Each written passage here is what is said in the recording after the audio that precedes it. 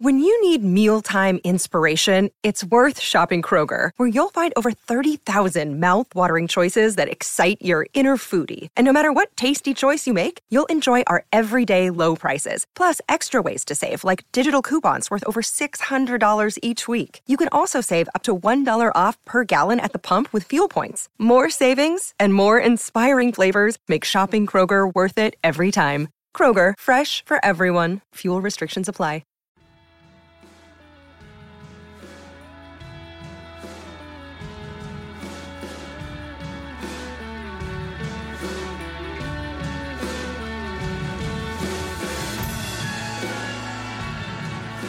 Hello and welcome to the Wisden Cricket Weekly podcast. Before we start today's show, a word for one of our partners, Howzat Travel. Howzat is a specialist in cricket travel with years of experience taking fans all over the world to bucket list events and once-in-a-lifetime destinations.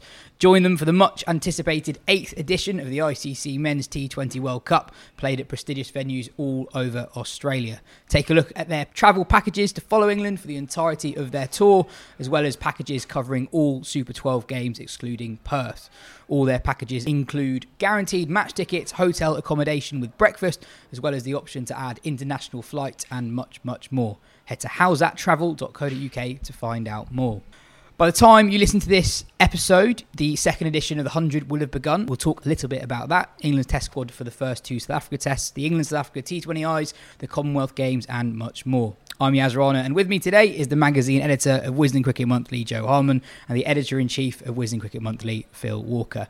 Mark Butcher will be joining us over Zoom later in the episode. Let's start with the Test squad. The return of Test cricket is nearly upon us. We'll preview the series in a bit more depth over the next 2 weeks. And next week, we've got a special episode looking back at the 2003 England-South Africa series, the one that saw Nasser resign as England captain mid-series. But this week, England have announced the 14-man squad. It's pretty much as expected. Ollie Robinson has been added to it after he took 9 wickets on his return to action for Sussex last week. There's a Lions game against South Africa taking place before the first test. The squad will be announced later this week. Joe, if Robinson gets through that game okay, would you expect him to come straight back into the team for that first test match? No, I think I'd be surprised if he plays that first test. He's just had 3 championship games all summer, albeit he did very well in the last one, taking 9 wickets at Trent Bridge, as you said. I think they'll stick with Broad, I think, for that first test of a series, see how he goes. If he struggles for wickets, as he has done a bit this summer, then I think Robinson is a decent like-for-like replacement to come in for him.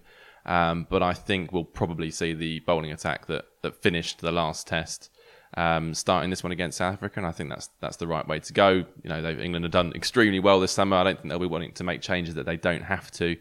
But it's an interesting point in Robinson's career. After that brilliant start on the pitch and pretty horrendous start off it, things have faded quite fast for him. He's obviously come under criticism for his fitness. He's had back injuries. There is still question marks about his attitude. And now it's over to him to show how much he really wants it. I was a little bit surprised to see him come back in so quickly, given what's happened over the last few months and how much he's struggled. But I guess there aren't a huge amount of fast bowling options around still. They've got those fitness problems. And whatever has happened over the last few months and in the Ashes, Robinson did make a pretty spectacular start to his Test career and has shown that he is good enough for that level when everything's working. And I guess the thing with him having games to prove his fitness is there aren't any games to prove his fitness other than the Lions game and then actually playing for England because there are no championship games in August. Yeah, which is a hoary old subject which we can probably deal with another time. I know what you're saying, Joe, but that record does speak for itself. Big caveat, attitude, fitness issues, sure. But what Stokes and McCullum are probably doing is firstly, fortifying their pace attack and giving themselves another option. But they're secondly saying to this bloke, if you want it, here's your chance. And they will look at it afresh, and McCullum will meet him probably for the first time in a couple of weeks' time. And if they get the sense that he's not learnt a few home truths over the last 6 months regarding his approach to international cricket, which in fairness he said himself he's had to address, and he gave a very interesting interview to Vish for the Almanac, which came out, of course, a couple of months ago, where he acknowledged that himself. So there's a self-awareness to Robinson. Whether that can translate to actually doing what's necessary to honour his talent, and his talent is there for all to see. I mean, he gets good players out. We saw that in that Notts game, right? Came back to Hammy, Duckett and Joe Clark in his first spell back. Cleaned him up in his first spell. Yeah. And we saw it in Australia on pitches that, you wouldn't normally associate would work for a bowler who barely touches 80 mile an hour, or if he does it for an hour or two, and then he tends to fall away a little bit. But he has that mercurial thing, that nip off the pitch, which you saw in Australia. He got Warner out a couple of times with balls that jagged away. He gets good players out. So his credentials across 22 yards are good. It's all the other stuff around him. Isn't that all that matters, though? Well, yes, up to a point. But if you are falling away after 2 days of a 5-day game, and if you are constantly pulling up lame in the build-up to test matches, then that's obviously problematic. Do you think the fitness stuff is possibly a bit overblown? Yeah. So in 2021, only Dan Worrell among seam bowlers bowled more overs in first-class cricket than Robinson. This season he's had 3 separate things. He's had the tooth thing, he's had COVID, and then the back problems. He did average 21 against the 3 best sides in the world, and 4 of those test matches were in Australia. Even on the day that John Lewis criticised him, he was England's best bowler that day. So he got Warner and Smith out, and Labuschagne dropped in the slips, and England were a bowler down anyway because Stokes couldn't bowl. That came at the end of a truly miserable tour. So I do wonder if it is just slightly overblown. The fitness problems can't be that. Overblown, and I haven't got any proof on this, but whether it's kind of slightly euphemistic, whether fitness means something slightly more than fitness, whether it means a wholehearted determination to be the best player you can possibly be. And there are quite a few stories after the Ashes that came out which suggest he wasn't as committed as he might have been. So I wonder, it's not just getting through your overs in a day. I think it's a more rounded thing than that. He's come to international cricket late. I think there is a fitness that you can. There are different levels of fitness, aren't there? I think, and he can get through county spells bowling, mid-70s, and will still be an extremely dangerous bowler. That's probably not going to be enough in Test cricket. So it's a different thing he's got to have to learn. I would have been interested to see. Obviously, Jamie Overton has missed out with injury. It would have been interesting to see if Robinson had been picked for this squad anyway. Whether he would have been picked above Craig Overton. I think Jamie Overton would have been in that squad because he offers that point of difference. I'd have liked to see whether Robinson or Craig Overton are higher in that hierarchy, and I guess that will become clear over the course of South Africa series. But there's no doubt Ollie Robinson has looked a much more threatening bowler than Craig Overton across their Test careers. And Jamie more threatening than Craig as well. Mike Selvey, who knows bowlers inside out, has said, it's ironic that Craig's brother may have ended Craig's chances of a Test career with that one game. Also making the runs that we have expected from Craig and haven't really got as well. Yeah, 97 on debut, you take that. The thing that's stark about this lineup is that they, while there is obviously differences in quality from Anderson through to Potts and experience and so on, but they are all pretty much of a muchness, and it's just an unfortunate piece of timing. People could maybe be a bit murkier on that and question schedules and training regimes and whatever, but the reality is, whatever the reasons, Stone, Archer, Wood, and now Jamie Overton, the 4 quickest bowlers in England. Correct me if I'm forgetting one or two. You can add Mahmood to that list as well. Yeah, and who's also crocked. All 5 of the quickest 5 bowlers in English cricket are all struggling to get on the park. On the one hand, that's bleak, and there are legitimate kind of question marks going into that 3-match series, especially if the pitches do offer a little bit, as they have done here at the Oval, for example. Pace and bounce all year at the Oval. South Africa definitely have the edge in terms of bite and zip in their bowling attacks. But then on the other side of the argument is, if you could get four of those 5 players fit and in good nick to play some 5-day cricket matches. There was a Freudian slip.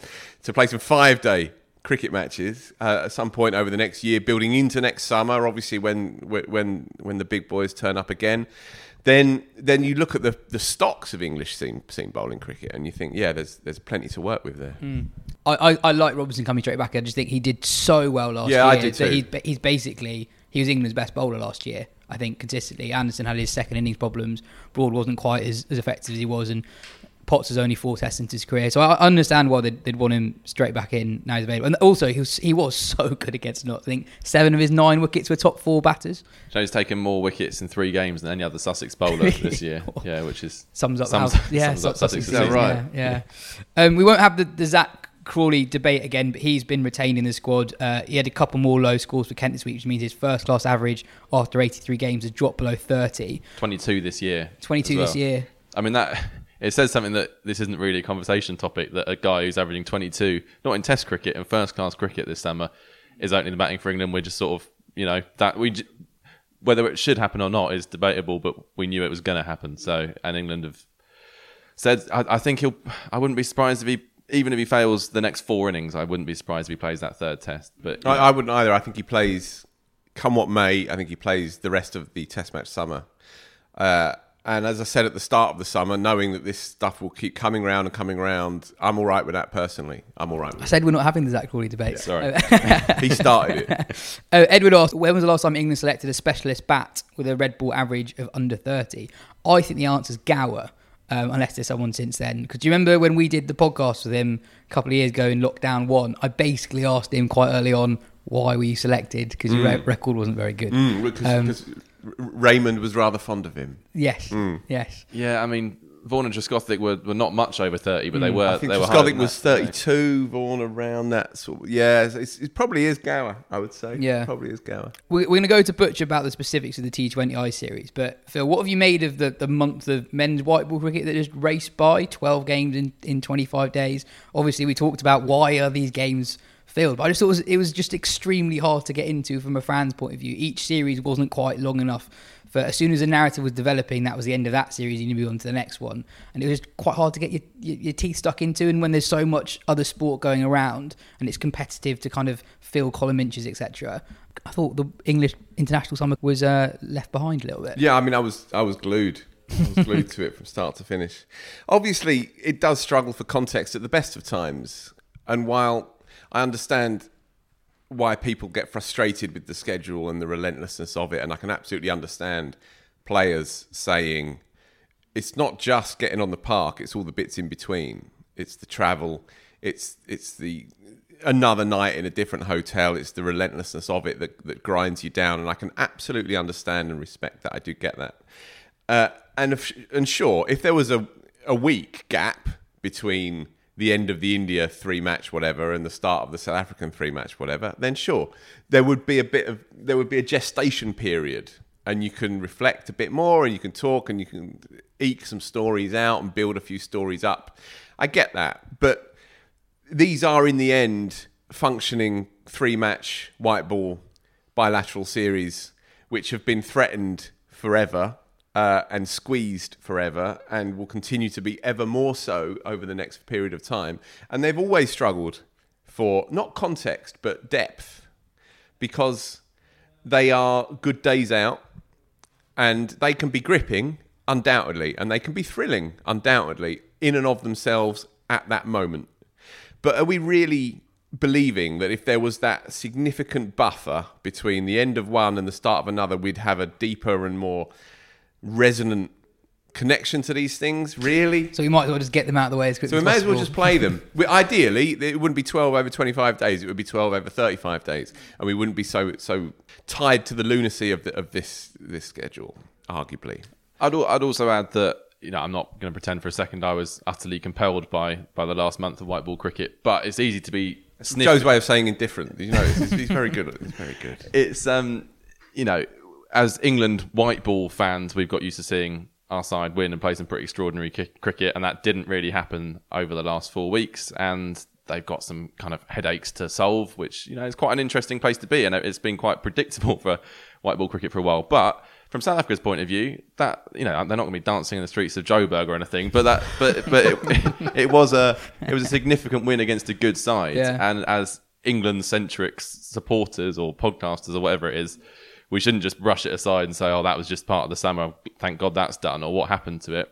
Just big moment for South Africa, particularly in the context of world cricket, where the big three get much of the focus and the rest get forgotten. Yeah, it's a bang-on point, and it has also served the purpose as it used to, albeit there is now a kind of a break for a couple of weeks until that first Test match, but there is that sense of it now bubbling up to the crescendo of the summer, as it used to be, and the structure in the old days of white ball cricket building into red ball cricket was always the best way for me as a fan. And you do now have that. South Africa have made their mark already, albeit there will be changes in personnel, but they've made their mark. They've indicated that they're here, that they're a serious cricket team.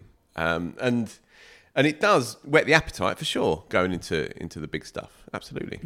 And when England lost that T20I series to South Africa, here's what Mark Butcher thinks about that series.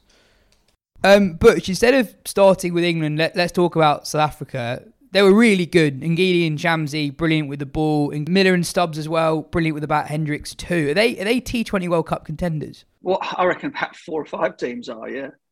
But they'd certainly be up there. They bowling attack looks really, really sharp. And they've kind of, even without Quentin de Kock having much of an impact on the series, they managed to be competitive in 2 of the 3 games, haven't they? In fact, even the game they lost at Bristol, the margin wasn't as big as the 2 that England lost, put it that way. So, they've got a way, I think, of managing or being able to put a total on the board that they've got a bowling attack to defend. That they haven't gone sort of massively gung-ho batting-wise. I mean, the fact that they've been able to leave out somebody as good as Rassie van der Dussen and still win that series gives you an idea that batting-wise they've got quite a bit of depth.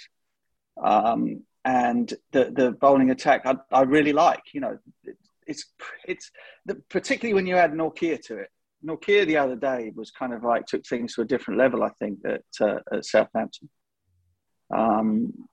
There will be some days clearly when obviously that raw pace, some pitches maybe where that raw pace is not conducive, or at least will offer batters a lot of scoring opportunities. But the very fact that he bowled a spell which looked likely to rip somebody's head off at some point and was accurate with it, gives them another dimension as well to go along with the obvious changes of pace, etc. So they look a really, really good side. They look a solid team.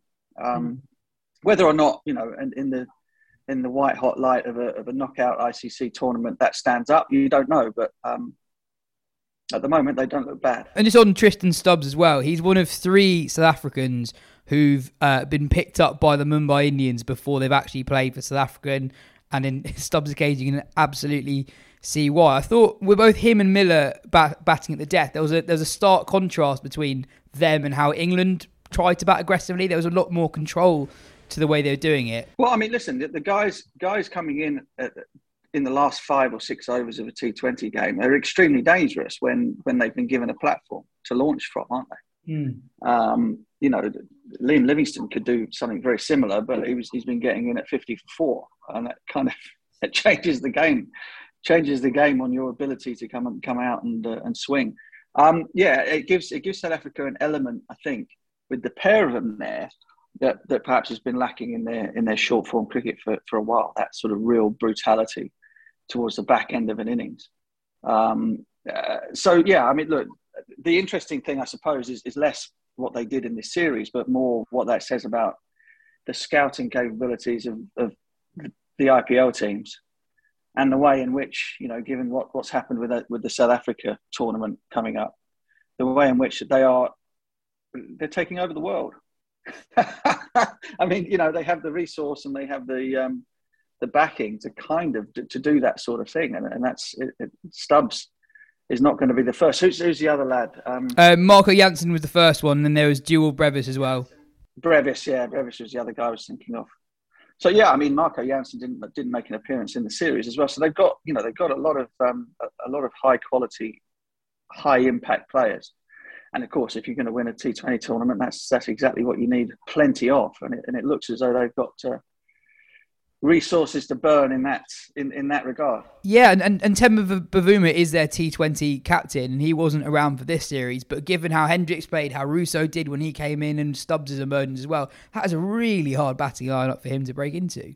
Well, yeah, I mean, so at the beginning of the series, the 2 guys, if Temba had been here, the 2 guys who kind of stood out in South Africa's batting resources as being less than optimal, I suppose, in terms of their strike rates, were Bavuma and Hendricks. Hendricks has just made 3 back-to-back 50s at a rate much higher than his average over the course of, quite a large sample size now. And so perhaps, he's sort of turned a corner or has the confidence to go out there and play at a slightly higher tempo. But South Africa didn't miss Bavuma at all in the series. And I suppose on a personal level for him, that could be a bit of a worry. But on the level of, South Africa's chances in the tournament, it doesn't seem to have done them any harm. So there's one for Boucher and Smith and co to mull over. And then in England, they were really flat. We talked about that before on the show, but in that last T20 in particular, they were completely thumped. There are lots of players in that side are well short of their best at the moment. I know the bowling attack is still short of a lot of first choice players, but with the bat, they are miles off at the moment. Yeah, they looked a long way off. And I interviewed Matthew Mott at the end of the game, and he didn't duck any of the hard questions. The schedule is partly to blame. I mean, the idea of having to of sort of how many games they played? They played 12 white ball games in the course of June. Yeah. Plus the 3 in Amsterdam, plus the test matches that were played as well. I mean, it was kind of mad, and not ideal at all. However, you can't help but notice that there's a difference in atmosphere. At least there's a difference in kind of in the way.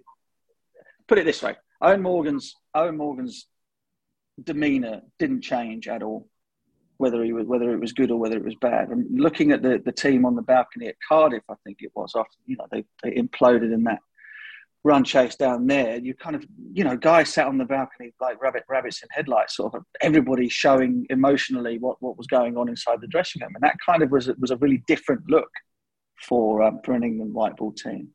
Good or bad, you'd normally see them sort of joking around and sort of sitting close to one another, chatting. It was guys sitting on their own, staring blankly into the distance. It kind of looked like something out of a nightmare from the 90s. And that's something they're going to need to get a handle on pretty quickly, because it's all very well, they still have the same mantra in terms of we back each other and we go out there and we look to be positive and there's no recriminations. But it doesn't look like that's translating into what's actually happening, and the sort of that enjoyment and togetherness that has always been displayed with Morgan at the helm seems to have vanished over the course of some tricky and tough losses. It's very, very difficult, isn't it, to build up sort of that aura of invincibility, and it takes a while to do. And England sort of had it, but clearly with these things, it doesn't take very long to kind of dismantle it, and that will give a lot of other teams, some real.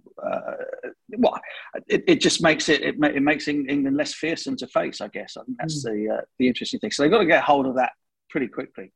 The stuff with the bowlers being out and all that, I mean, that's been the case for a very long time now. And so, leading into the T20 World Cup, all of these games for the guys that were playing were have been proper dress rehearsals, and all the ones going forward will be as well. Because I don't think that you can rely on the fact that, I don't think we're going to see Archer in the World T20. I don't think we're going to see Wood. Chris Wokes is maybe a little bit closer, but time is running out for him as well. So you've almost got to say to yourself, well, this is what we got. So there's no point worrying about what's not here. What are we going to do with what is? And at the moment, they've got time. There's the tour of Pakistan. There are matches in Australia, etc. But for the moment, you've got to look at it that these are all very much dress rehearsals, and it isn't a case of we're just waiting for our bigger players to come back. I guess also from a tactical point of view, I think your colleague Owen on the Sky commentary said that when he was captain, he quite liked having a side that batted quite deep, and that is a tactical thing that has changed. England are basically packing the side with one extra bowling option compared to when Morgan was captain. Moeen Ali bowled really well in the 5 overs that he did bowl in the series. But he only bowled 5 overs. England were especially match-up dependent with Moeen. Perhaps probably going too close to the match-up stuff. And also Moeen Ali has done really well for England recently, but he has been trusted more with the bat than he had been under Morgan's captaincy, certainly the last couple of years of it. Yeah, absolutely right. I mean, it's interesting, isn't it? Because a lot of the wonder kids with the computers have been sort of talking about matchups and saying, this decision was wrong because X, Y, Z on the on the spreadsheet says that this is what you should do. But when it comes down to it, basically the basic premise of having your highest impact or your best players kind of in there in the mix, or the guys who were bowling best at the time in there in the mix in the game, more often than not, is more successful. every once, I think Owen was very keen to make sure that he was up to date on all the matchup stuff, but quite often he would ignore the matchup in order to go with something that was working at the time. So I think, you have to, with all of these things, there's merit in all of it, but none of it is the definitive way forward. You have to sort of pick your way through the minefield of all that information, and sometimes go with what's plain in front of your face. Mo bowled 1/5, didn't he? And he dismissed his matchup. He wasn't seen again. Now Rash, over the course of all of the one-day games so far, has been going at way above his normal economy rate. Hasn't been picking up wickets, and yet he was entrusted more with Moeen. And yet Moeen over the course of all of these white ball games had proven to be more. At least more dangerous in terms of taking wickets. And, if you look at the scores that South Africa made, the winning scores that they made, England's problem was not that they were getting hammered through the middle part of the innings. It wasn't that. It was the fact that they couldn't get anybody out, and therefore, when it came to the death, could do very little to stop them. And again, if you go back to the winning ways or the mantras of somebody like Morgan, is take wickets at all costs, take wickets. So there we go. I mean, look, it feels a little bit like doom and gloom because the contrast has been so stark. And again, I put it to Matthew Mott in that post-match interview. I said, look, the people here, they were shouting, "Bring back Morgan." They were shouting rubbish. People were leaving the stadium early down there at Southampton. It really was a return to sort of like the bad old days. And I guess people have been spoilt over the course of a long period of time and hadn't seen England perform in that manner.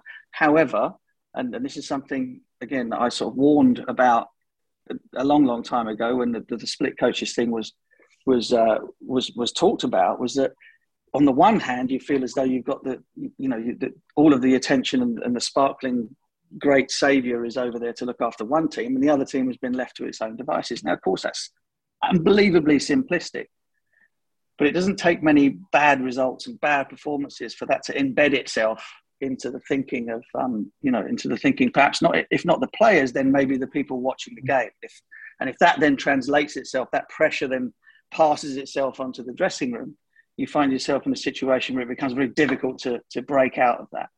And we're in dangerously close territory to that happening, particularly judging by the reaction from the crowd the other day. Yeah. I guess with that, I think people haven't actually quite realised that England's record in white ball cricket since the 2019 World Cup under Morgan wasn't actually that good. Like, at the end of the day, they lost against an okay New Zealand side in the T20 World Cup. There have been bilateral series defeat. They lost a game against Ireland, etc., etc. Just finally, Butch, though, the 100 starts today. It is short of a couple of its star names in Ben Stokes and Johnny Bairstow opting not to play in it. Obviously, those two guys play a lot of cricket and need a rest. But what are your general thoughts on that? It's red meat to the people who hate the 100. The gleeful responses to that, and I completely understand that. It's entirely logical that the guys with the Test match series to prepare for would remove themselves from the tournament. And again, with the 100 in general, because of the way where it is in the calendar, because of the relatively small amounts of money that the biggest stars are getting paid to be in it, I think it's one of the first things that players look at and go, if I am a little bit tired and if I am in need of a bit of a break, then that's the one that I'm gonna miss. The format is not something that gets played anywhere else. The money isn't startling. And I'm sorry to bring up the cash to fans of the game, but the players are looking at it in that way. They've never had the choices that they've had that they have at the moment at any point in the history of the game, and that they're weighing up looking after their bodies with cushioning their bank balances for retirement. And at the moment, the 100 kind of does it doesn't do any of the things really. It doesn't really put you in. Some of the England players, it puts some of the ones who are not in the England team in the shop window. There's no doubt about that. But for current international players, it's probably not that big a draw card. And that's something that will have to come to terms with over the next few years in terms of how it becomes something that players don't want to miss. It certainly isn't there at the moment. Yeah, I guess England are lucky at the moment in a way that there are very few cross-format players, so that Bairstow and Stokes are actually, you got Archer and Wood injured, etc., but there aren't actually that many guys who would be playing all formats at the moment. Yeah, that helps them in a way that there aren't too many people who are going to do what you say and put out the 100. No, and if next year's schedule, the schedule after, resembles in any way this one, then there'll be even fewer. It's a real mess. I know there's a review coming up. Read something very interesting yesterday about potential for sort of like a 12-team Division 1 championship, and then the other 6 teams augmented by 4 of the best minor county sides to play in Division 2. I mean, there's lots of wild things knocking around in terms of what might be coming. It's at the moment it really does feel like it's sort of crossroads for the sport. And the bizarre thing is that it has in its traditional formats, I suppose, in the 50 over game and in the 20 over game and in the test match arena, it seems as though everything is fine.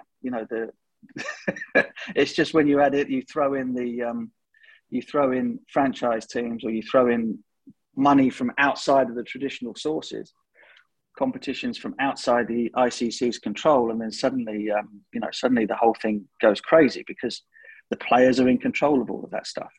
Mm-hmm. And the powers that be have had this coming for a very, very long time, simply because they did not foresee that not allowing your boards from countries that were not blessed with the wealth of England, Australia and India, not allowing those boards or giving those boards the resources to be able to pay their players enough to make international cricket their priority. They've allowed this other beast to grow into something that is now almost uncontrollable, and it's going to be utterly fascinating what happens in the next 6 months, maybe to a year, as to what happens and what our game at home looks like. That's something for the ECB to sort out. Rob Key and Strauss and all the rest of it. That there's been a whole unholy mess made around the schedule, and now something very, very drastic is needed to try and sort it out. When I don't think that the moves that needed to be made in the first place were as drastic as the ones we're going to have to use to fix them. So that's on a home level, and then internationally, it looks as though anything goes from now. These next 2 World Cups, you might want to enjoy them, because we might not see anything look like them ever again beyond the 23 50 over World Cup and this next T20 World Cup. In terms of players picking and choosing what they're going to play, I mean, the big news from Australia this week is that David Warner might not play in the BBL, and instead of playing that, he plays the new T20 tournament in the UAE. Is that the kind of thing you're talking about? Players opting to do stuff that isn't run by their own board? Yeah, absolutely. And the Big Bash falls under a similar sort of category to the 100 in terms of finance, I suppose. Now, the Big Bash was held up here for many years as being sort of like the sort of model that we ought to have gone down. It's brilliant, and the kids are all there, and it's on at a great time at the morning for us in the winters and all that kind of stuff. But the Big Bash got lost its way. It got greedy. It went for more teams. It went for more games, and it became something that was kind of, became unloved very, very quickly. And now, and also, it was something that didn't pay as much money as obviously the IPL is the most important one. But when these competitions start to stretch out into being a month and a half, 6 weeks, 7, 8 weeks, if the remuneration does not match that length of time commitment for the players, then the players will go somewhere where they can be there for a shorter period of time, or if the time is the same, for money that is beyond your wildest dreams. And that's, none of that is rocket science, is it? Everybody understands how that works. And so it doesn't surprise me at all if the South African League, backed by the Indian cash, wants to throw a huge amount of money his way, then he'll go. I mean, I don't see, there's no conflict there, not as far as he's concerned. He doesn't owe the Australian Cricket Board anything now, I suppose. Oh well, that's how he'll see it. And then it's up to the ACB. Are they still called the ACB? It's up to them to kind of come up with something to keep their players on side. You see, they've never had to worry about this before because, again, when it comes to representing Australia, the players have always been unbelievably well looked after, as the English ones are. But suddenly he now has a choice whether to do something in Australian cricket for the Big Bash or do something somewhere else for himself. And at his time of his career, he's going to choose the latter, I would imagine. I feel like quite a lot of our conversations don't end in the most upbeat manner, but cheers for your time as always. Let's try and find something good. Let's try and. I'll tell you what I'm looking forward to. I'm looking forward to a Test match series that is a little way away. How about this? The idea that given the chance to sort of salivate a little bit, think about what might be coming. Without it feeling like you're just moving from one day to the next where it doesn't feel particularly special. I think that this Test match series has got the potential, obviously with it, England's exploits early in the summer, but a South African team that I think are going to be very, very sharp, I think it has the potential to be a beauty. So let's finish and ruminate on the idea that there's a bit of room to play with before we move on to the next bit of international cricket. Absolutely. That South Africa attack against that England batting lineup and the way England are batting at the moment is going to be absolutely fascinating. Anyway, cheers for your time, Butch. Enjoy the rest of your break and see you soon. The 100 starts today. It's not quite the same as last year in that the men's competition starts before the women's one does, as the Commonwealth Games are still going on. I think it's fair to say from the reaction on social media that a lot of people who didn't like the 100 last year still don't like the 100. Not many people changing their mind on this, are there? We're going to do a 2 years of the 100 thing on the podcast at the end of the tournament, looking back on its impact on players' careers, but also the counter game as well. It's going to be balanced. On the tournament itself, let's have some predictions, please. Joe, first a men's tournament. Your predicted winner, then a breakout star. So I like the look of Birmingham Phoenix, who lost the final last year. Livingston, Moeen, Benny Howe, Will Smead, Adam Milne, and they've got the Aussie Matt Wade, obviously was a hero of the T20 World Cup win, who's joined them. But I'm going for Manchester Originals, who look really strong to me. Going to have Jos Buttler available for the whole tournament.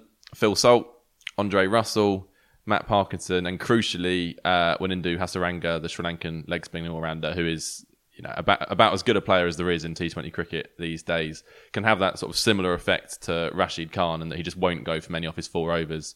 And he's potentially a more destructive batter than Rashid Khan, potentially.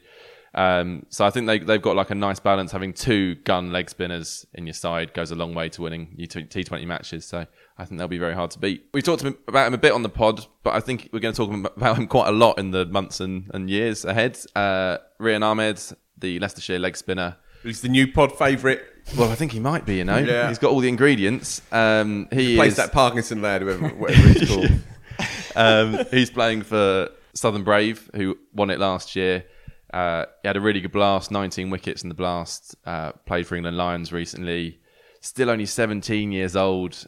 And he's a different style of leggy to Parkinson in that he's got an absolute ripper of a googly. That's his kind of trademark delivery. You can have a trademark delivery at 17, I don't know. Bowls quite quickly as well. Bowls quite quickly, yeah. A lot more fizz on it than Parkinson. But almost kind of the opposite style of leg spinner to Parkinson, really. And he's got an interesting little backstory. He actually came through at Notts and then went to Leicestershire, which is obviously not the way you would expect it to go. And crucially, Leicestershire got him to sign a new contract a couple of months ago, keeping him there until 2026, which is massive because there would have been clubs hovering, ready to grab him. But he's obviously loyal to that club, and I'm really excited to see how he goes in the 100. I think he will. Southern Brave have got a really good side. I'm not saying he'll play every game, but I think he'll play most, and I reckon he'll go really well. Oval Invincibles, yes, for me. Say what you see. Yet again, myopic, can't see past the tip of my nose. However, just listen to this lineup, Joe. Sam Curran's your central contracted player. He'll play the whole tournament. Rory Burns, admittedly, might not play at all, but whatever. He's been asked to play, or he has chosen to play Royal London One Cup. Has he? Yeah. There we go. Okay, so Sam Curran, Jason Roy, Will Jacks is your top 3. Sunu Narayan is in the side. Sam Billings is in the side. and Riley Russo is in the side. That's a serious top 6. That is a serious top 6. That is, dare I say it, a top 6 that any person who likes cricket should want to watch. Dare I say it? Then with the by the way, and on the bench as well, they've got some good players. You know, in terms of injuries, if it happens, Jordan Cox could come in. Jack Haynes is their kind of wild card kid. He's just come in. He's a good young player as well. But with the ball as well, they've got Reece Topley obviously to kick off. Sam Curran can do a job. Obviously, again, Tanner Ryan does a job. But Nathan Souter is a very good white ball leggy. And my tip for a kind of breakthrough quick is Mohammed Hasnain, who was drafted into the Worcestershire side earlier this year and did really well. And I've seen him training here. He sorted out his action. There was a bit of a kink in the elbow. It looks absolutely fine to me, albeit from a distance. He was bowling fast in the nets. And against good players, Jacks, Roy, etc., they were just getting back on their toes and just blocking him out to extra cover at best. So I fancy that he'll go well. He's already got a very good record for Pakistan. He's only 22, 23 years old. And that kind of pace through the air is all the more valuable in this kind of cricket. So I fancy him. Oh, sorry, I feel like it's cheating going for an international cricketer as your breakout star. Really? Yeah, I think Why? so. Well, because they've already broken international out. Game, they've mate. already broken out. Yeah, but I mean, how many people know about Mohammed Hasnain, right? Don't be so parochial. All right, I'll find someone else in the next couple of minutes. But anyway, I've put literal money on Riley Russo, Dan Lawrence. All right, it's a romance bet. He's obviously going to bum out. Quinton de Kock, which is a mistake because he's not playing the whole tournament. Only just found that out this morning. Shocker. Adam Rossington at 66-1. I put a couple of quid on him, who will open the batting probably for London Spirit. To be top run scorer in the whole tournament. Yeah, and look, it's 66-1, Fine. Joe. Fine. I'm just hoping you haven't put much on it. I put £3 on it. Fine. £3. And David Milan as well at 16s, and I genuinely fancy he could really bother it right at the top because he's a consistent run scorer. But yeah, Oval Invincibles, and I just want to say in brackets, and I whisper it, going through while the tournament struggles desperately for heft and respect, and the loss of Stokes compounded by the news of Bairstow pulling out as well. Nonetheless, when you go through those squads, there's a lot of very, very watchable, very exciting cricketers. Some very good sides. Definitely some very good sides. I am with Joe. I think I'm going for Manchester Originals. So Butler plays the whole tournament. Yeah, so Butler, Russell, Hasaranga. And then if you just go through the list of players they have elsewhere, Evans, Salt, Matt Parkinson, Sean Abbott, Tom Lammonby, Fred Clarson's a good death bowler, Wayne Madsen, Calvin Harris is a good leg spinner if they need another one, Richard Gleeson as well as their domestic wildcard. So yeah, that's a good side. It's a very, very strong squad. Southern Brave, I think, who won it last year, I think they're still really good, but two of their bowlers who were really good last year haven't had great summers in Tamar Mills and George Garton. Those two guys were really important last year. And the two central contract slots are null and void, obviously, because Jofra and they don't have a second. Yeah, I don't think they're going to go quite as well. And also, there's a lot resting on Rahan Ahmed as well, who is just 17. I think Jake Lintott, also in the Southern Brave squad, wrote a column for Cricket Info where he kind of warned he is only 17, have some patience. So any team captained by James Vince tends to do pretty well these days, though. That is true. And for breakout player, I'm going to go George Scrimshaw at Welsh Fire, who's kind of built a reputation for himself as a bit of a death specialist. I guess he's very tall. He was at Worcestershire initially, now at Derbyshire, spent a lot of time out injured, did really well in the Blast, got an England Lions call up, and there aren't that many death specialists in England. And if he has a good tournament, you never know how quickly he could rise the ranks. And then let's go to the women's tournament. I'm going for Southern Brave. Just looking their side, they can field a side with 11 internationals, I think. Wyatt, Mandana, Dunkley, Shrubsole, Wellington, McGrath, Bouchier, Bell, Tara Norris, Molly Strano, and Freya Kemp. So if you've got 11 internationals, you're probably doing okay. Certainly a good start, isn't it? I was very close to going for a Manchester Originals double. They've got Eccleston, Lazelle Lee, Deandra Dottin, Kate Cross. But I think Trent Rockets, who actually finished one from bottom last year, looked to me to have the strongest squad, or the strongest players rather than perhaps the strongest squad. Got Meg Lanning, which is a tidy start. Then you got the power couple, Nat Siver, Catherine Brunt. And then you've got another side with two gun leggies, Sarah Glenn, England leggy, and then Alana King, the Australian, who's made brilliant start to her international career. Obviously, big part of their World Cup win. I think even if the rest of the side isn't quite as strong, I think those 5 could carry pretty much any team. So I'm leaning, good case by the way, but I'm leaning to Southern Brave in the women's comp. And I think we all think that Freya Kemp's going to be a breakout star. Obviously, she's now playing for England in the Commonwealth Games, but she's not played that much televised cricket before, if at all. I think we said last week's show she was injured for last year's tournament. Yeah. Only 17, already doing really well for England. So I think that's quite an easy option there. A couple of girls to pick out from the Birmingham Phoenix setup.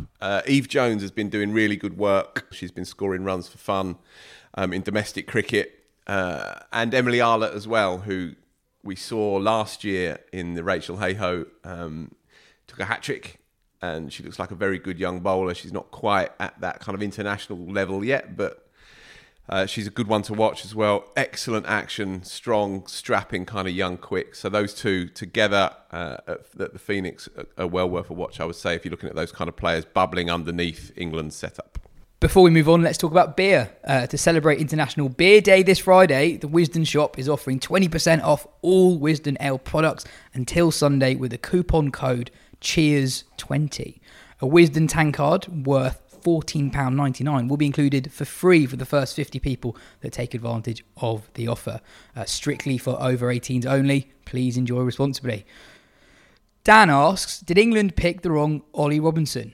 The Royal London One Day Cup started yesterday, and the highlight by far was Kent's Ollie Robinson scoring a double 100 as Kent chased down 350 with ease against Worcestershire.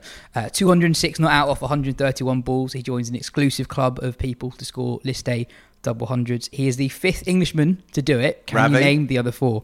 Ali Brown. Times 2. Oh. I thought you'd get one of the other ones, definitely, and the other one's a bit roguer. Not coming to me. You've got Ben Duckett against Sri Lanka in 2016. Yeah. And then Vince Wells against Berkshire in 1996. How did you not get that one? Well, blow me. How about that? Elsewhere in the Royal London One Day Cup, Kashi Valley, the South Asian Cricket Academy graduate, scored 100 on his list day debut for Worcestershire, continuing his fine start to his professional career. My non-moment of the week, by the way, was in the previous games when the minor counties, or the national counties, as we call them now, were playing the first-class counties. And my mate, Darren Batch, strummed a 70-odd against Kent for Suffolk, opening the batting.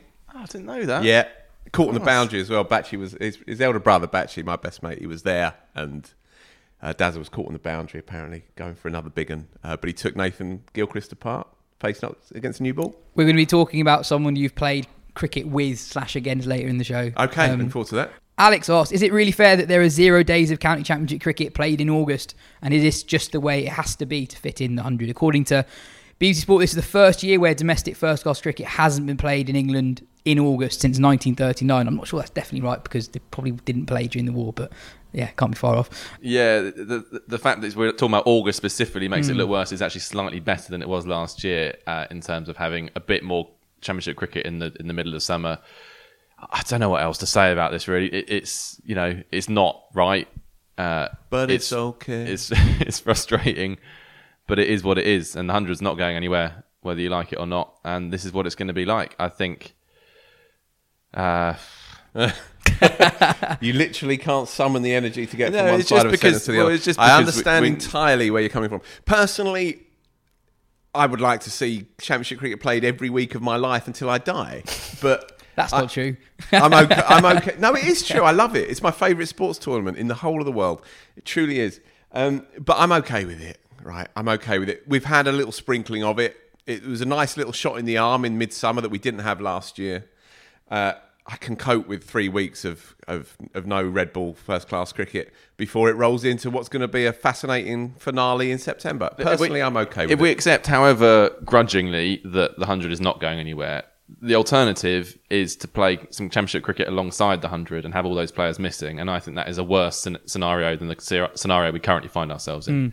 And also, I think it's worth remembering that players want to play these competitions as much as possible in bursts. And we got a little burst of county championship action. I think it's better than just having like random rounds interspersed over Can the I summer. just briefly add, unrelated, but kind of related.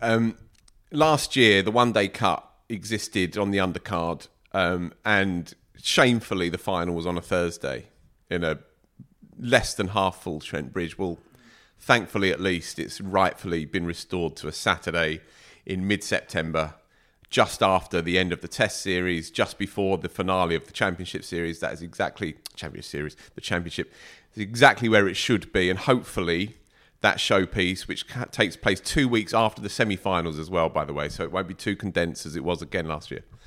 That will maybe give a little bit more vibrancy, I suppose, and a bit more kind of credibility to a tournament that deserves more support than it got last year. There's no cricket on that day, I think, apart from that. No, there final isn't. Now. No. Anyway, moving on. The front runners for the county championship are even more established than they were before the latest round of fixtures. The top three of Surrey, Hampshire and Lancashire all won. Surrey now lead by 16 points, but I would argue that Hampshire have the better run in. Surrey have Northants actually on a pretty decent run, then Lancashire and Yorkshire. Hampshire have Northants, Kent and Warwickshire, all sides in the bottom half of the table. Such a shame they're not playing each other. I know Joey was kicking off on this. Don't get me started, Phil. But yeah, it is a great shame. But look, it's going to go all the way down to the wire. I think it's a good shout, actually. Joe's famously put a few quid down on Hampshire at the start of the year, and I think he's going to be well in the mix. Is there a chance of Lancs creeping through? I mean, technically they are still in the scrap, and obviously, as you say, they do play Surrey, so they would need Surrey and or Hampshire to lose twice, I think, to get back in it, which based on the season so far feels a stretch, but not impossible. Yeah, they're definitely not out of it. Joe, what is your moment of the week? Well, mine was actually a Hampshire win, but I'm focusing this time on the side that lost, which was Yorkshire. Fell to a 7-wicket defeat to Hants at Scarborough. There's so much stuff going off the field at Yorkshire that I think actually some stuff that's going on the field has slipped under the radar. We haven't talked about them that much on the pod this summer, really, I would say.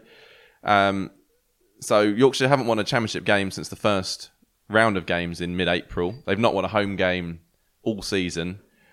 There are some mitigating circumstances. Matt Fisher, I think, has played one game. Ben Code, who just piles up the wickets, usually hasn't been fit as well. But things aren't going well. And I think it would have got much more focus if it wasn't for the other stuff, which puts the on-field stuff in the shade a little bit. But Steve Patterson, their captain, resigned after the defeat to Hampshire, having been told that he wasn't going to be kept on next year, so he stood down. Johnny Tattersall, their kind of homegrown keeper, has come in as captain. He's had a really good season, Tattersall, but he wasn't in their side not so long ago. He wasn't even at the club. They released him a few years prior to that. He's not a player that you would have said he's going to be next Yorkshire captain. I think that's kind of symptomatic of where they find themselves. It's really been the bowling where they've struggled. Obviously, I mentioned they've had two key players missing, but they just haven't been able to take wickets. They've drawn, I think, 6 of their 10 games. They've only lost 3 times, which isn't too bad. But if you're not getting any wins, then you're gonna struggle. And actually, looking at the fixtures that are remaining, I thought they were safe, but they've got 4 games left. The next 3: Lancashire at Old Trafford, Essex at home, Surrey at the Oval. They are only 17 points ahead of Somerset in 9th.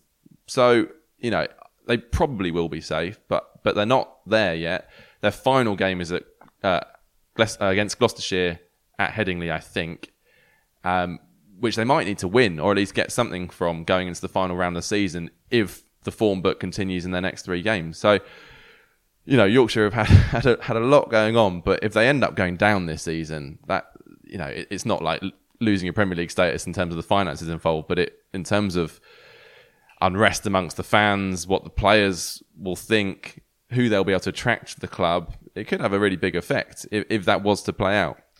They have a good bit of news for them last week. They've signed Matt Milnes, the Kent fast bowler, on a 3-year deal.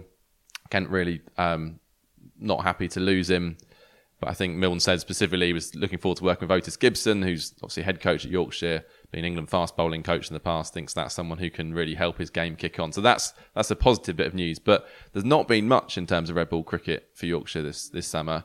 And I think it's an interesting story to watch over the next, well, not the next month because nothing's happening for the next month, but after that, 50 in over September, Cup, Joe, 50 over The Cup, month after that.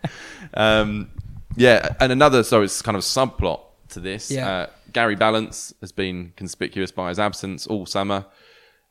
He is still coming to terms with the what's happened in the fallout from the Azim Rafiq stuff, which obviously he was very much caught up in. Accusations were levelled at him, which he subsequently admitted. He has come back in second 11 cricket. He made back-to-back 100 in second 11 games recently. Then he played in a one-day warm-up game, made 95 from 25 balls against Northumberland. 25? 11 sixes in 25 balls. Seemingly kind of ready to play in the one-day cup. Then he didn't play yesterday in Yorkshire's first game. Now, I got in touch with Yorkshire to ask, was he available for that game and is he expected to play in the competition? I haven't had a reply from that, but you'd assume if he's playing in that game, then that is the direction we're moving in. But we'll have to see what future he has at the club. They've stayed faithful to him, which is reasonably controversial given the fact that they sacked pretty much everyone else involved. You could say he owes Yorkshire, really, and we'll see if he comes back in the next couple of weeks.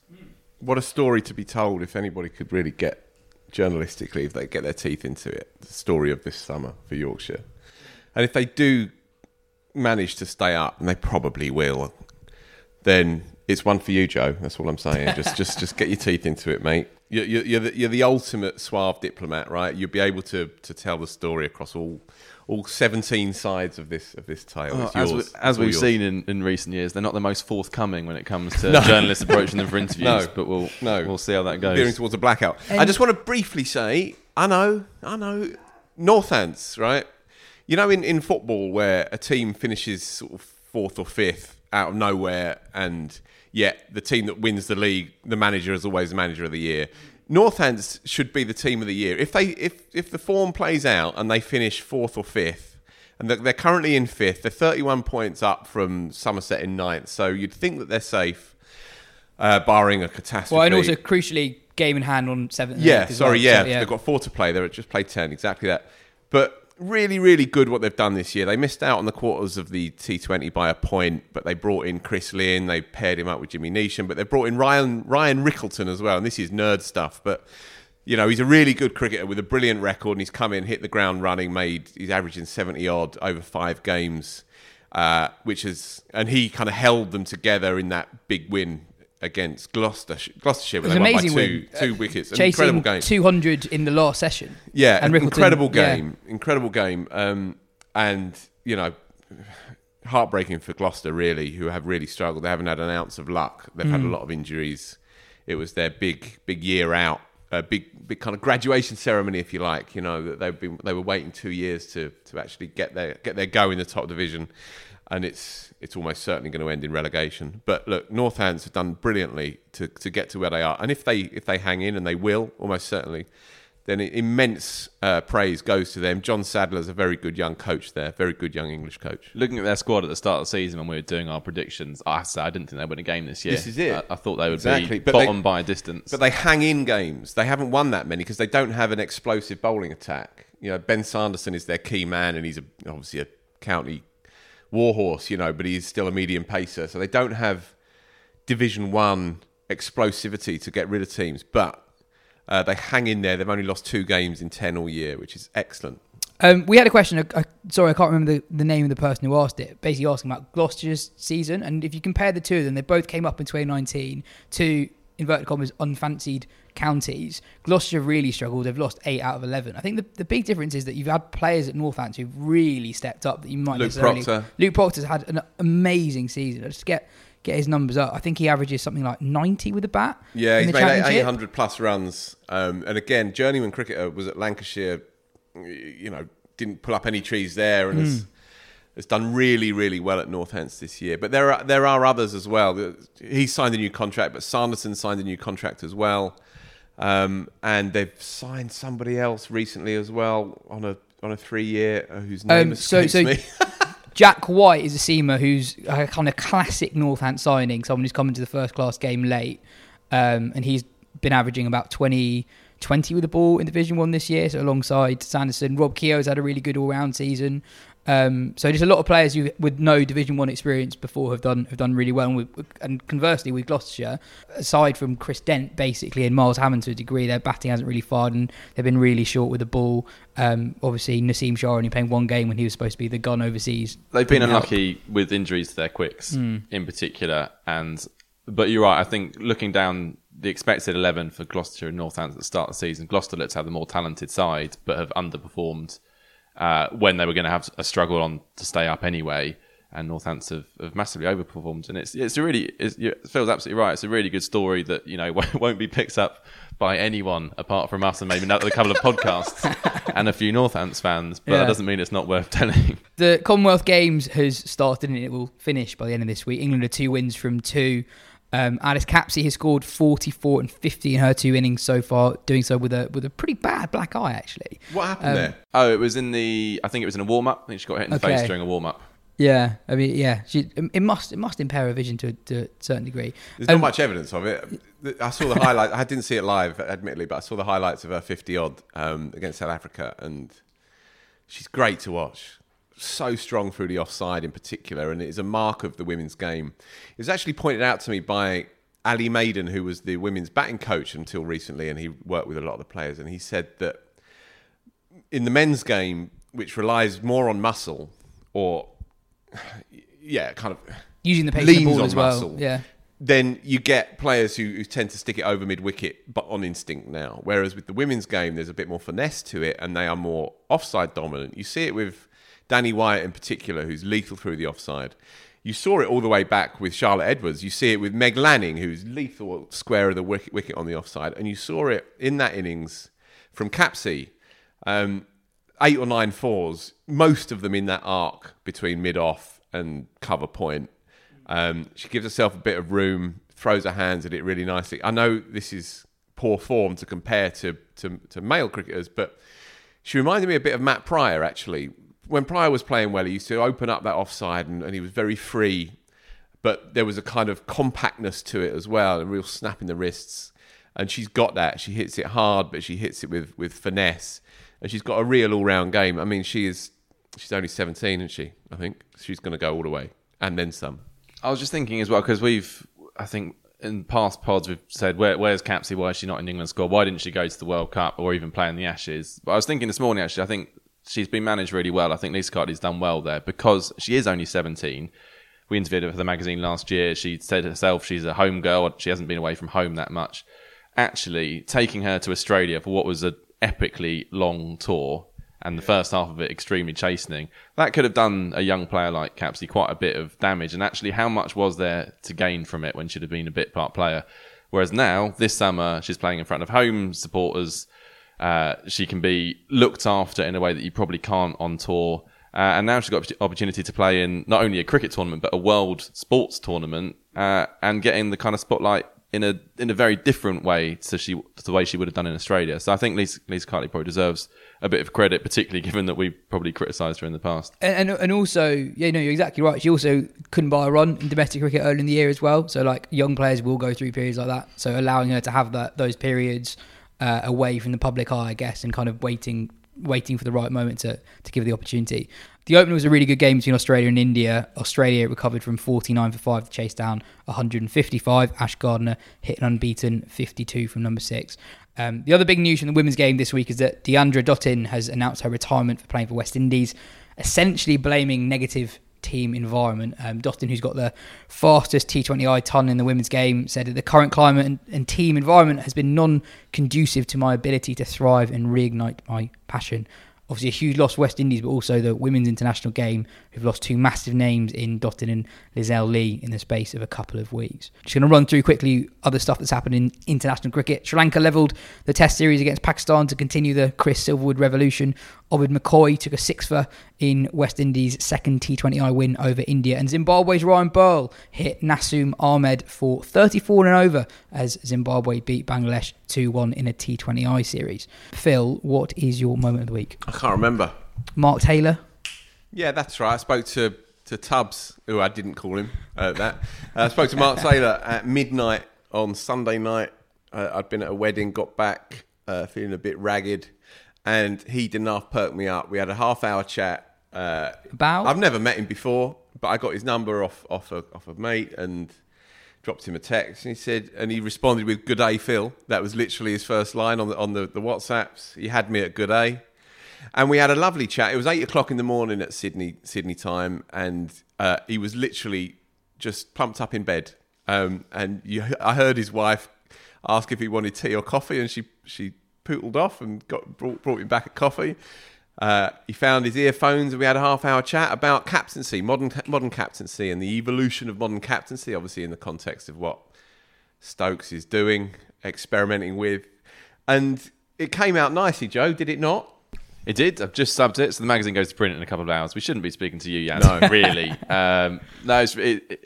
As you say in the piece, like there's not much. There couldn't really be a better person to go to in terms of redefining captaincy and what he did with that Australian side. Yeah, I actually left quite a lot of it out for a potential down the line piece because he wasn't the trailblazer of that Australian setup. He, as he said to me, carried on what was already in place in Australian cricket. But he was the first person to say we want to score at 4 runs and over. He also told me that even in the 1989 Ashes, when he made 800 odd runs as a youngish left-hand opener and made 300 in a shared 300 partnership in a day with Jeff Marsh, Bob Simpson and Alan Border had already put in place, you have to score at least 300 runs a day. So that was already in place in 1989. Really? Yeah, which I'd never heard before. And Australia rewrote the rules from the start of that decade onwards, and he was a key. He was part of that philosophy. He cultivated it, if you like. Immensely respected bloke, but a really, really lovely fella as well. And I think we saw that, people who have Sky and would have watched that Lord's Test match where he came over, in part because it was the Shane Warne game, and he obviously captained Warne and stood at first slip and managed Warne brilliantly.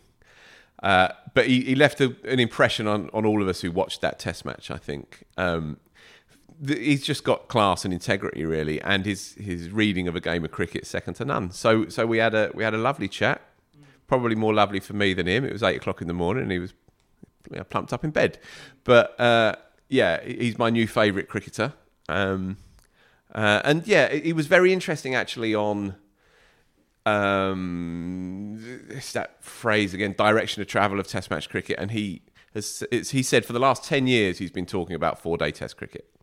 And he's been saying that if we want the game to thrive and flourish and stay relevant in these hurtlingly fast times, then 4-day cricket has to be a proper conversation that grown-up people have. Although he did acknowledge the threat that might pose to spinners. He did, as well. absolutely, he did. But he comes at it from a perspective of pragmatism, but also as a naturally creative and expansive captain. And one thing to say for 4-day cricket, 4-day Test cricket, admittedly over 100 overs, so ideally you're playing 4.5 days anyway. One thing to say for it is that the more adventurous captains will come to the fore, because you can't let a game drift and play out. You have to engineer and get creative in a game of cricket, and that would naturally feed into the way that Stokes wants to do it, for example. So anyway, look, it was an interesting chat, and it comes out next week in the old magazine. On Mark Taylor showing integrity around the Lord's Test match. Right. I ordered a coffee in the Lord's press box coffee bit, and Taylor came after me. I've never seen anyone want to make sure that the queue had been respected as much as him. He turned around and so sincerely said, "Have you been served?" That's lovely. So yeah, he's got really sparkly eyes, isn't he? Really alive. Didn't notice at the time, but yeah, very nice. I'm glad man, you said that. sure. I thought you were going to counter that and say he stole your coffee. Not at all. But... Not at all. There's a bit of skullduggery by an Australia A player, Bryce Street, in a club game between Frinton and Saffron Walden CC that has done the rounds on the internet. Basically, Street walking back to his mark when the ball appeared to be dead, but clearly wasn't deemed to be by the umpire. He threw the ball out the stumps with the batter marginally out of his crease. He appealed and the batter had to go. The batter was 18-year-old Nikhil Garantla, who last month scored a double 100 for Essex 2s against Yorkshire. Also playing for Essex 2s that day, Phil, was... Grant Rolifson, who has since been signed up to play in their 50-over side in the Royal London. I infamously played against him a few weeks ago, and he waxed 130 in about 10 minutes against our first team in the Essex League. Yeah, Essex are really pleased about this. I spoke to somebody there, and they see it as a real coup that they've got hold of him. He's 25-year-old. He'll go really well. Just on that skullduggery, sure, pretty, as they like to say in Australia, ordinary behaviour by the Aussie. But what you doing, mate? Why are you out your ground? Why are you out of your ground? What is wrong with you? I'm afraid. Well, it goes around, you know. And if you're dozy and you're up against an Aussie overseas who's paid by the run and the run out and all the rest of it, no doubt, allegedly, then just ground your bat in, pal. It was the celebration after that made it, though. Yeah. Streets ended up scoring 100 in that game as well. Of course he did. Sam writes in to say, in contrast to the recent email, I love your pod voice, Yaz. I do, however... There's a lot of this. We've got positive affirmation on... A lot of voice chat. You are shameless, Rana. However, hang on. That's not why I've mentioned Sam's email. I do, however, find Joe and Phil have the same voice, and I'm just convinced that it's Yaz and a mate putting on voices to make it seem like a bigger operation. I think you guys sound really different. I mean, me too. Well, also judge it by how long I speak for. That's the way to tell the difference. Yeah, very good. Yeah, very good. I'm delighted if I sound like the ineffable Joe Harmon. I'm all over that. And the other thing we mentioned in the last pod is if you give a 5-star pod review, you're allowed to slag us or particularly me off. And we had another one this week. So there's one 5-star review that said... It's not about me. I'm very fragile. It's not about you. It's slagging me off again. Best cricket pod by far. Always fair and balanced and hugely entertaining. But the way Yaz dresses is really disconcerting. Yeah. I don't think I dress that well, but I don't think I dressed that badly on the pod. I wouldn't say it's disconcerting. Yeah. Maybe underwhelming at times. Underwhelming probably. Your problem here we go. Is your shirts up top. They kind of tend to sort of crumple up around your collar. And so they need to be better fitted. Basically, yeah, because you're a bit Ned Flanders, aren't you, across your chest? Well, I don't know if this is deliberate, but today you're looking pretty good. Blatantly it's deliberate. You knew this was coming. But yes, sometimes your shirts, they ride up a little bit. It makes you look a little bit like you're kind of wearing an undershirt, you know? Okay. Just slightly better shaped shirts, better fit shirts, and you'll be golden. Cool. Moving on. Bobson. I like it when you wear your bomber jacket over your shirts, by the way. Yeah. It's a bit too warm for that. You're autumnal. Often when it's quite warm. When you first joined us, of course, you wore that ludicrous black, huge... I still have that. Yeah, I don't want to see that come winter. I don't want to see that. That's been consigned. I think we really You've got a profile. I think you've we got a need profile to move on. now. Get rid of that jacket. I think we need to move on. Bobson Dugner asks, what famous chain restaurants would cricketers be? I'll go first. This is him. Stuart Broad is Nando's. Extremely cheeky, but can also get a little bit spicy. Joe, you said you've got an answer for this. Well, hello, Bobson, as well. I know Bobson personally, well, that is not his real name. Okay. Mine was, Jason Roy, the test batter, and Jamie Oliver's Italian. And it seemed like a great idea at the time, but actually was a round peg in a square hole and was quickly forgotten about. That's good that because he backed Jason Roy and Jamie's Italian. And you can guarantee he's trod the balls at Jamie Oliver's Italian. I've got nothing on this aside from a rather laboured Jimmy Anderson Pizza Express comparison. But go for it. I think I'm just going to leave it there. Okay. Timeless? Was that what you... Timeless, consistent, always delivers, blah, blah, blah, blah, blah, blah. I still go back to Pizza Express, by the way. This is, as me and my sister like to say, it's a reason it's a chain. The reason it's a chain, consistent class from start to finish. And they're not even advertisers on the podcast. And a part of my childhood and adulthood, just like Jimmy. Excellent. And finally, a month or so ago, we talked about a raffle competition. Friend of the show, Joel Lammy, has a campaign to build disabled toilets in Peterborough. To enter, you had to donate £5, and the raffle prize was a couple of tickets for day 3 of one of the South Africa Test matches. Joe, we have a winner of that competition. Yeah, well, thanks to everyone who got involved and donated. Joel was very grateful to receive that, and it's a really good cause. Somewhat embarrassingly, the winner, as picked by Joel, I should add, not by us, is Phil's best man and a close friend of mine too, Greg Hensman. So congratulations. We were thinking, should we just not give it to Greg? But that didn't seem very fair because he has donated. And Joel, it was all above board.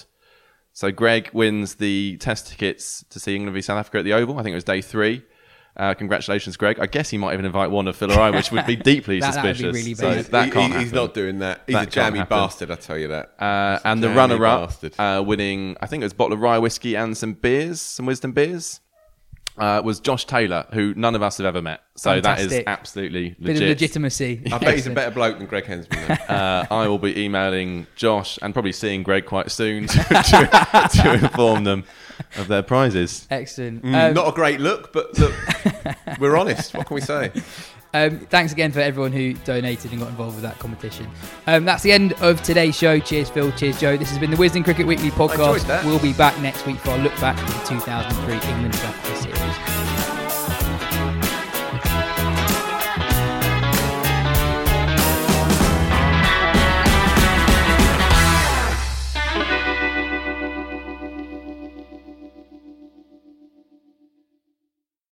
Sports Social Podcast Network.